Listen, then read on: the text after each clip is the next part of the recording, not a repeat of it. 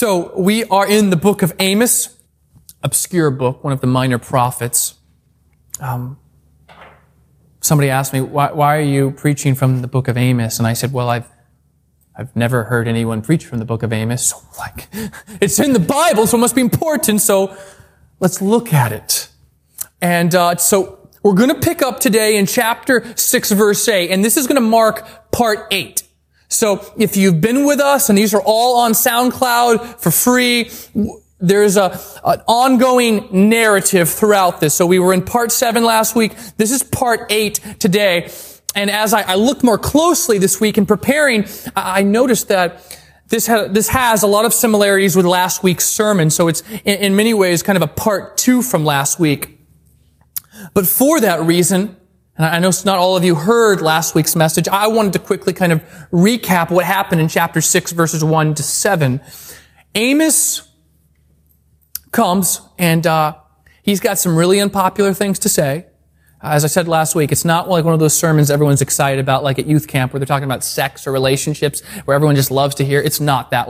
He's preaching the type of sermon that, you don't want to hear, because it makes you feel uncomfortable and uneasy, because he's calling you out on garbage and crap in your life. That's what he's doing here. And that's what he was doing really from chapter 6, verses 1 to 7. He was calling the people to self-evaluate themselves. To self-evaluate yourself. Because Israel had kind of a lofty opinion of themselves. And so he calls them in verse 2. He says, are you better than the other nations? Are you? Are you better than these other nations? And of course the answer is no, they're not better than the other nations, but they thought they were. In fact, verse 1 of chapter 6, they called themselves the first of the nations, right? We're the best because we're America, and we're awesome at being America. And this is kind of their attitude. Very complacent, feeling like everything with them and God is totally okay. Feeling very confident, overly confident, you might say, in their own strength. And see, part of the temptation is when you're going through something really difficult, man, you need God. Right? A relationship maybe doesn't work out the way you want it to. Or you get some bad health news about a family member. Man, you need God in that moment. You really need God. But then once everything kind of works it out, you don't need God as much then later on. At least that's the temptation, right? It's like, okay, God, well, you did your thing to just wait in the corner and try not to get in my way, and I'll let you know if I need you. That's the temptation. And as we said last week, 40 years earlier, Israel, man, their circumstances were very different. 40 years earlier, they really needed God. But they've been in this rather golden age, this time of peace and prosperity for the last 4 decades in which they don't really need God. Which is why in chapter 6, verse 1, he says they feel secure. They shouldn't feel secure. They feel at ease. They shouldn't feel at ease in their mountain fortresses in Samaria. And their faith? Oh yeah, they checked the box. They, came, warmed a pew, read a Bible verse each day, I suppose. But their faith was just really external. Just kind of like checking the box. It was just going through the motions. Their hearts were very far from God. They no longer were dependent upon the Lord the way they used to be dependent upon the Lord. And so, as we saw last week, it's a call. Amos is calling them, self-evaluate your lives, because you guys have really gotten into pride and arrogance, thinking that you're better than everybody else. Whether it's nationalistically or individualistically, it can sneak up on you. And I said last week, right? We're America, right? One of the greatest countries. And that's terrific. One of the better world economies. But I mean, as long as you haven't been living under a rock, when you think of America, you probably think of excellence to a certain degree.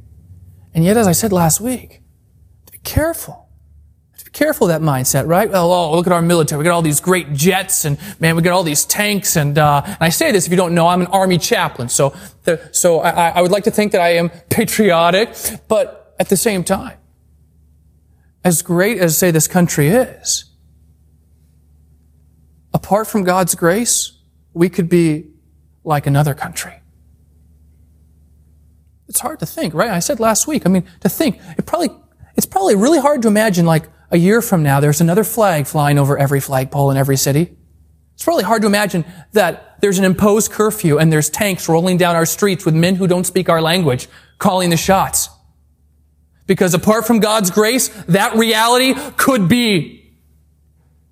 And that's the issue in this story. He says, you guys really need to self-evaluate things. Are you better than all these other nations? Are you? The answer is no, of course not. And like I said, 40 years earlier, the circumstances for Israel was completely night and day different, but pride had came and attacked them, worked its way into their lives. That's the thing. Sometimes you don't even realize that you're into pride, that pride has taken root. And so he's calling them, self-evaluate yourselves. And that line of thinking is what we're going to continue working with today as we move into verse 8. So verse 8, we continue, and he says this, the Lord God has sworn by himself, declares the Lord, the God of hosts. The Lord God has sworn by himself, declares the Lord, the God of hosts. This is what he says. I abhor the pride of Jacob and hate his strongholds, and I will deliver up the city and all that is in it. So what does that mean? So what he says, I'm coming on the scene here. This is God speaking. Amos is bringing this message. He says God has essentially sworn an oath. He's made a binding commitment, and it's basing it off of himself, his own character, his own personhood. And what is this binding commitment that he makes? Well, it's at the end of verse 8, that I will deliver up the city and all that is in it. To deliver up, what does that mean? Well, the idea of delivering up at the end of verse 8 is the idea of essentially handing over prisoners.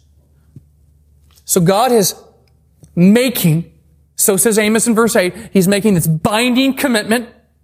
He's swearing this oath based upon his own character. That, what will he do? He's going to essentially hand them over as prisoners. Hand them over to their enemies. Why? Well, the answer of the why comes in the middle of verse 8. I abhor the pride of Jacob. I abhor the pride of Israel, and I hate his strongholds. This people and their nationalistic, militaristic, self-confidence, overconfidence goes all the way back to verse 1. He says, you're at ease. You shouldn't be at ease. You feel secure in your mountain fortresses in Samaria. You shouldn't. But that's what their pride is based off of. They're thinking, no one's going to touch me. We've got these mountain fortresses here in Samaria. Like, we're awesome. Like, no, anybody to attack us would be crazy, and we'd be able to defend ourselves. And that's why God's upset. God's not upset. And I think Owen and I were talking about this because we're discussing, well, where's the line between like self-confidence and then that pride? And they're not in trouble because they have strongholds. Okay? They're not in trouble because they have garrisons. They're not in trouble because they have a good military or they've got these defenses that are built. It's not a problem that they have strongholds. The problem is that they are completely and totally trusting and depending upon those strongholds, upon their military might. Not God. Right? So the solution isn't, well, let's just not have any military. Let's just not have any defense or stronghold. Well, we're not called to be foolish. That's foolish. The problem isn't that they have the stronghold. The problem is that they're placing all their trust, all their dependence, all their faith in the stronghold, in their own might, not God. They're not dependent upon God. And that's where this pride is. That's what God is saying. I hate these strongholds. And I'll tell you what, sometimes it sneaks up on you in ways that you wouldn't even realize. You know, I've thought a lot about this, about what if any strongholds of pride in our life do we have? And it's sneaky. Sometimes you don't even realize it. That's why I think it's good that he calls them to self-evaluate things. How are things? I remember when we started Lynchburg City Church 4 years ago this August, and I was really prideful. I don't think I realized it so much at the time, but I was. I remember thinking, well, we'll probably have within the first 6 to 8 weeks, over 100 people here. And, if this was a school year, and school was in session, we might have over 100 people, to give you guys an idea if you're not normally here. But that's what my mindset was. I was thinking, well, we'll have easily over 100 people in the first month, first 6 weeks, we'll definitely be there. And I was like, I don't think I verbally said this, but I thought it. I was thinking, well, I kind of feel bad for all the other churches. I mean, when people hear me preach, man, they're going to just leave, and feel bad for Jerry Falwell Sr. Here he started Thomas Road, and man, they're going to probably go from hero to zero in just a moment. And that was what I thought. I thought that through my own abilities, my own talents, my own skill, man, I was going to grow this. I was going to make it happen. Joe Decreon. That's what I thought. I really did. I really thought that, I didn't even know the statistics that most new churches don't hit 100 people in attendance till year 4. I didn't even know those, but I was just like, man, what would people do? I'm just thinking common sense, you can go hear Jonathan Falwell preach, or you can hear me preach, and you can really get the Bible here as well as that delivery. And so, that didn't happen. So, in case you're wondering, things didn't play out that way. And later I thought, good night, Joe. As if you could make it happen. I thought I could. I thought if I just preach just a little bit better sermon, and man, people will be knowing the Bible, and man, everyone's going to be flocking to come and hear me. And it didn't happen. God's like, yeah, nope. God's like, yeah, I may have given you certain gifts, Joe, but yeah, no. And for me, that stronghold of pride was seeping in through maybe my own natural abilities or giftedness or talents. And sometimes that's the form they take, right? You say, well, then where's that line between, okay, I think God's gifted me in this area, or I have a natural talent in this area too. I don't want to be like the people in this story. And I think it's where, yes, I think it's totally fine to, one, have a military. Nothing wrong with that. There's nothing wrong to recognize the gifts that maybe God has given you, the talents that He has bestowed upon you. But just to remember that He who gives can, as the song says, take away. A year from now, there could be flags of another nation flying over every city in this country. A year from now, I could have a stroke or an aneurysm, and then my ability to speak, which I kind of need as a pastor, could be gone. And then what? Car accident? Driving out of here today, get in a car accident, and then everything change. Happens every day. So I think the line, Owen, is we say, yes, we live in America, and that's pretty great. Yes, God has given me this or this or this. But apart from God's continual grace over our city, our state, our nation, apart from God's continual grace even in my own life, I'm nothing without Him. I think that's the line, right? That's the line between recognizing, yes, okay, I've been given this, but it could easily be taken away. The people no longer really are depending upon God. They're no longer really trusting God. Why? Because they don't need God. They've got it all figured out. They've enjoyed 40 years of peace and prosperity in this golden age. And that's the temptation. The temptation is when things are going well, man, to not need God. And yet I think it's good for us to think about this. I think it's good for us, as Amos says, to really self-reflect and remember, as well as things may be going in your life right now, that could change in a moment. Apart from God's grace, you could be fill in the blank. I think that's one of the best ways to combat that pride. And it's so sneaky. I think to a certain degree, these people aren't even aware of it in their life.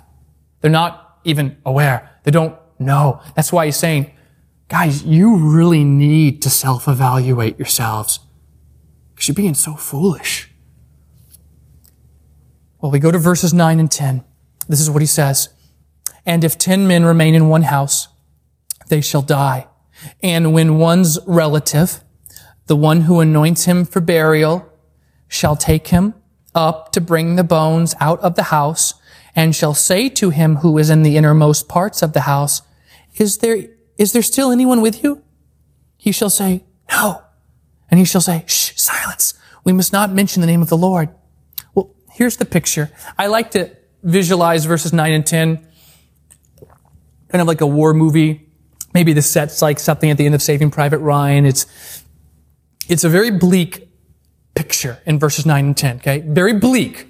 Think of like bombed out streets and crumbling concrete all over the place, windows busted out. And so there's a house and there's essentially some survivors. Apparently the initial attack has already come, right? The delivering over of the verse 8 that God has made this binding commitment that it would happen. Well, apparently that's happened. So verses 9 and 10 are a picture, right, of further events. And so there's 9 or 10 guys, maybe they're soldiers, maybe they're civilians mixed with soldiers. They're in this house. I just imagine like the house is just crumbling from that initial siege that we know will come. By 722, the Assyrians will come. This will happen. And so they're there and they're in this house and they've initially survived the initial attack or the siege of the Assyrian forces. And then what happens?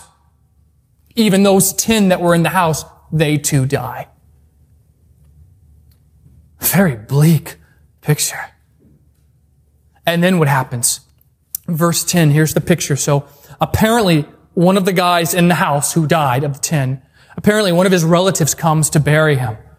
I mean, he just walks in the room and there's just bodies all over the room. And there's maybe his cousin, his uncle. So he goes to get him and prepare his body and bury him. And there's someone else in the room there. And he says, Hey, is there anybody else alive in here? And the guy says, No, there's no one else. It's just me. And he says, Shh, don't mention God's name. Which is kind of a strange thing. Perhaps the interpretive challenge of today's text comes at the end of verse 10 in that he says, Shh, silence, don't mention God's name. And you think, well, what? That's a strange thing to say, right? Why would he say, Shh, silence, don't mention God's name? And I'm going to give you essentially, if you like alternate endings, I'm going to give you 3 different, I think, options, and you can choose whatever one you want as far as to make sense of that. And I'll give you kind of what one stands out to me. But one possibility of why he's telling him, the guy who's come to get his relative to bury him, and the other guy's like, yeah, it's just me, I'm the only one surviving in here. Shh, don't mention the Lord's name. The first possibility is to invoke or mention the Lord's name at this point would possibly risk additional disaster by the Lord in response to his name. That's the first possibility.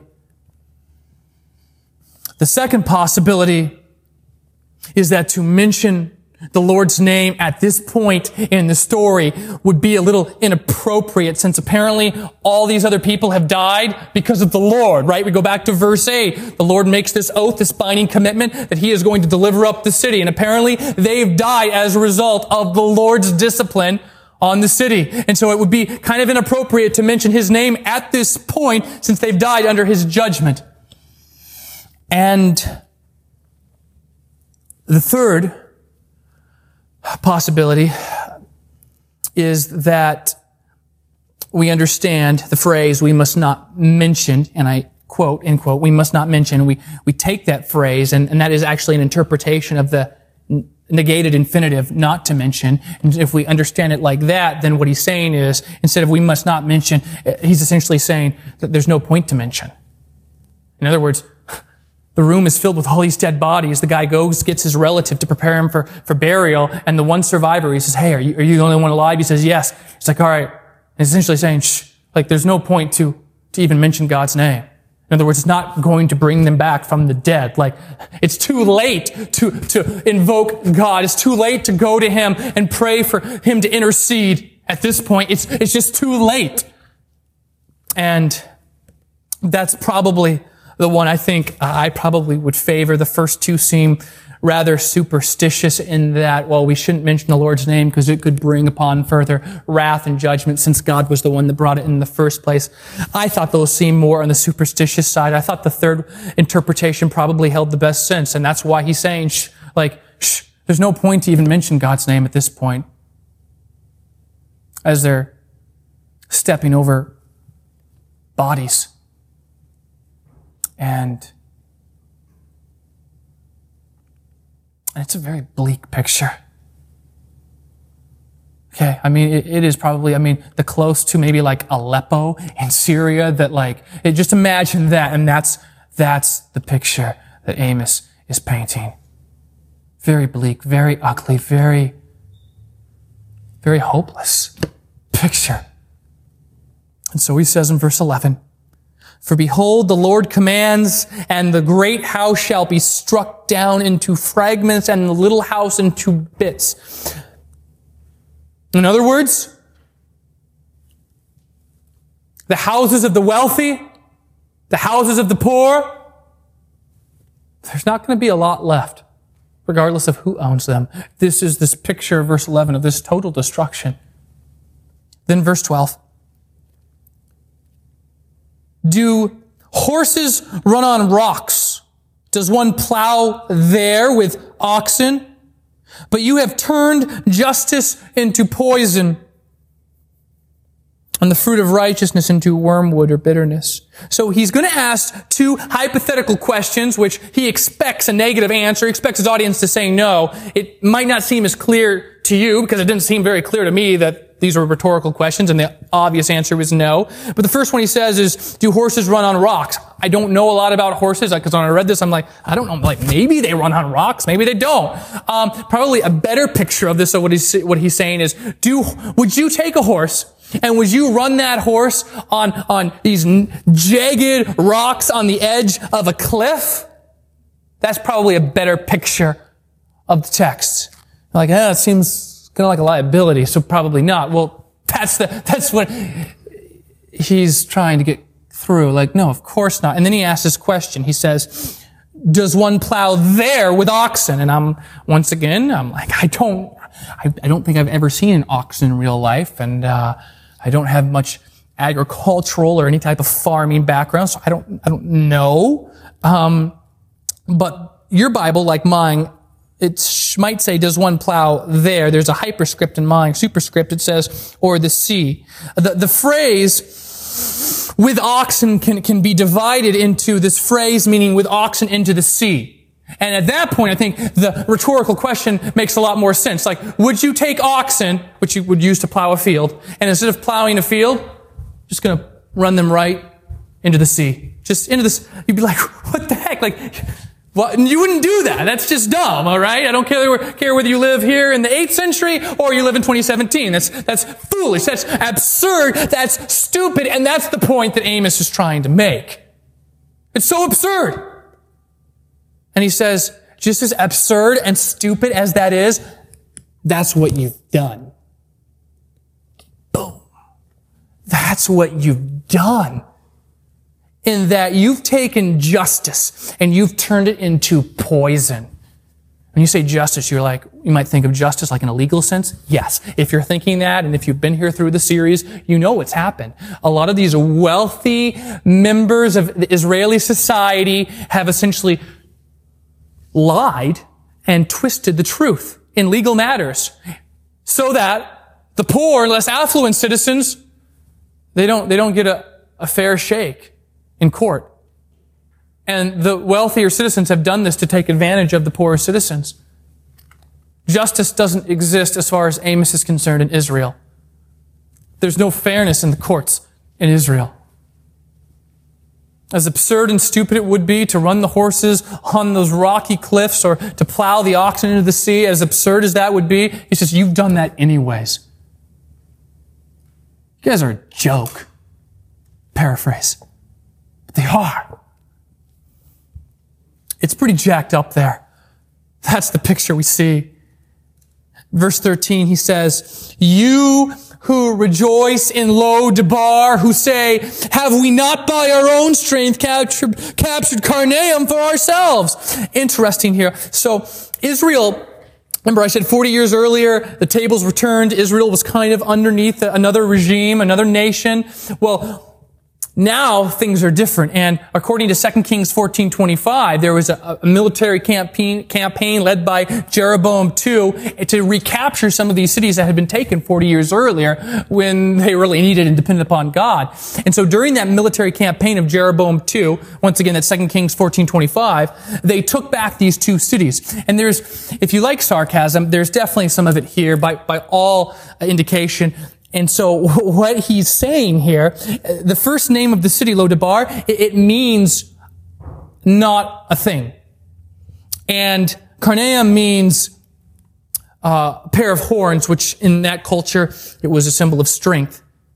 So Amos comes and he says, remember, and this really is kind of in line with that continuation, another example of pride in the people. He says, remember during the campaign of Jeroboam II, when you took these two cities, remember, you guys thought you were so awesome. That were so cool. You thought you guys were like the cat's meow. You were so great, and you were boasting about the fact that you took not a thing. And then you continued to boast, and you said, by our own strength, we took strength. And you're like, what? And that's what Amos is saying. You're bragging and boasting about capturing the city, which means not a thing. You've taken not a thing, and then by your own strength, you've said that you've taken this other city, which essentially means and represents strength. This is Israel. They're prideful. They're arrogant. They don't need God. They don't depend upon Him like they should. You know, they think, well, the sun's going to come up tomorrow, just like it does every single day, and everything will just be totally fine. Why? Because it has been for the last year, it has been for the last decade, it has been for the last 4 decades, and they cannot contemplate any other reality. And yet, this is 760 BC when he's writing this. By 722, the might of the Assyrian Empire will be at their doors. And the reality which they never thought possible will take place. While he doesn't mention the Assyrians by name, verse 14, the next verse is all but referring to them. For behold, verse 14, for behold, I will raise up against you a nation. Assyria, 722. O house of Israel, declares the Lord, the God of hosts, and they shall oppress you from Lebo Hamath to the brooks of the Arba. The designating locations here represents Israel's northernmost border and Israel's southernmost border. In other words, Amos is saying, they will take every square inch of your land. It won't be isolated just as one area. No way. Yes. That's far out here, Amos. Yeah, I know. This is what the Lord has said. So get your crap together while you still have time. Repent of the pride and the arrogance. Repent of the misjustice and mistreatment that has been occurring. And get your act together now. It's so sneaky, pride. Sometimes it just lays dormant and you don't even realize it's there. And then and you look back, you're like, wow, I had really been prideful during that period of my life. But, I don't know, early on in the church, there was a couple years ago, there was a couple that,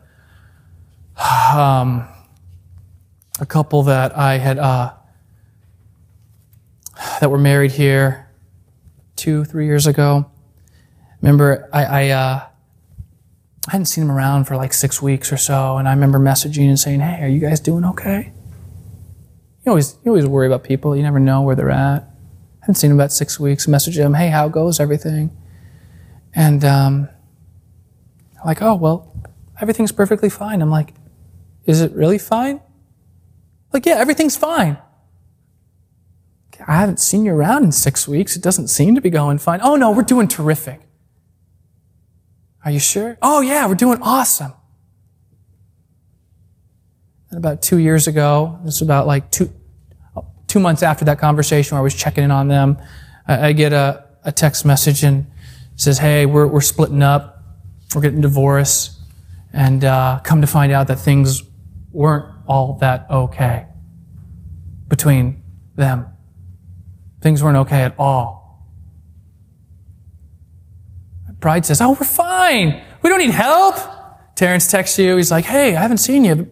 Praying for you. How are you doing? Oh, I'm doing fine. Pride says, I don't need people's help. Pride says, I don't need God's help.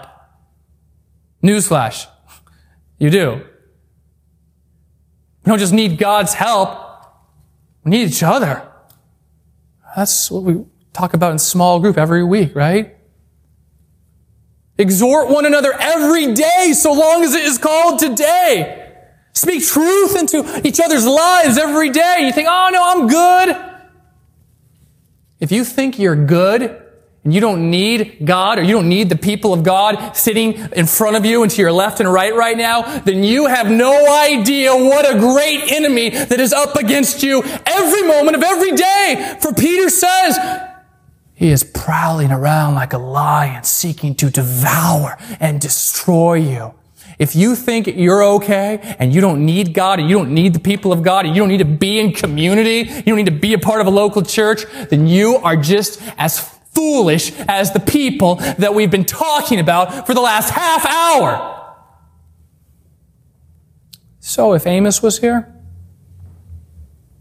he'd say, how are you doing?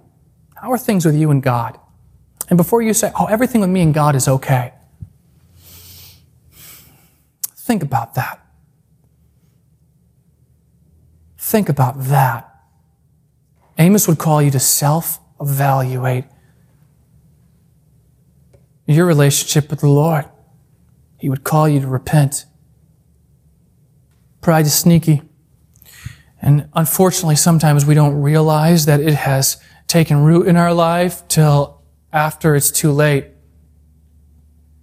Till after that person files for divorce, till after we're going into the bombed out building to pick up the bodies off the floor. So I want to pray. I want to pray right now for us.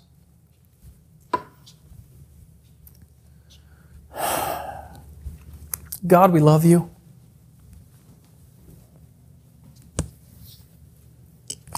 And we need you, God.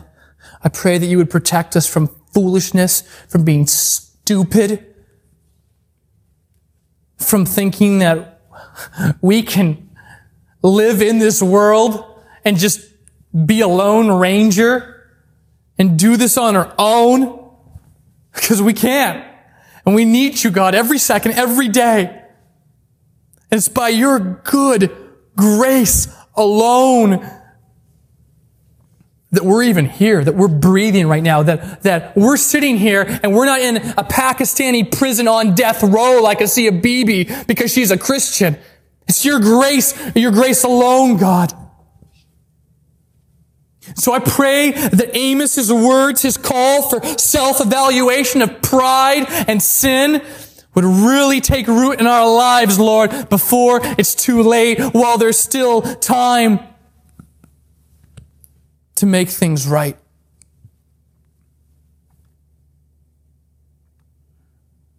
Show us, God. Show us what you want us to see. Show us areas in our life that we need to give some more thought and attention to, that maybe we need to repent of, God. Help us, Jesus.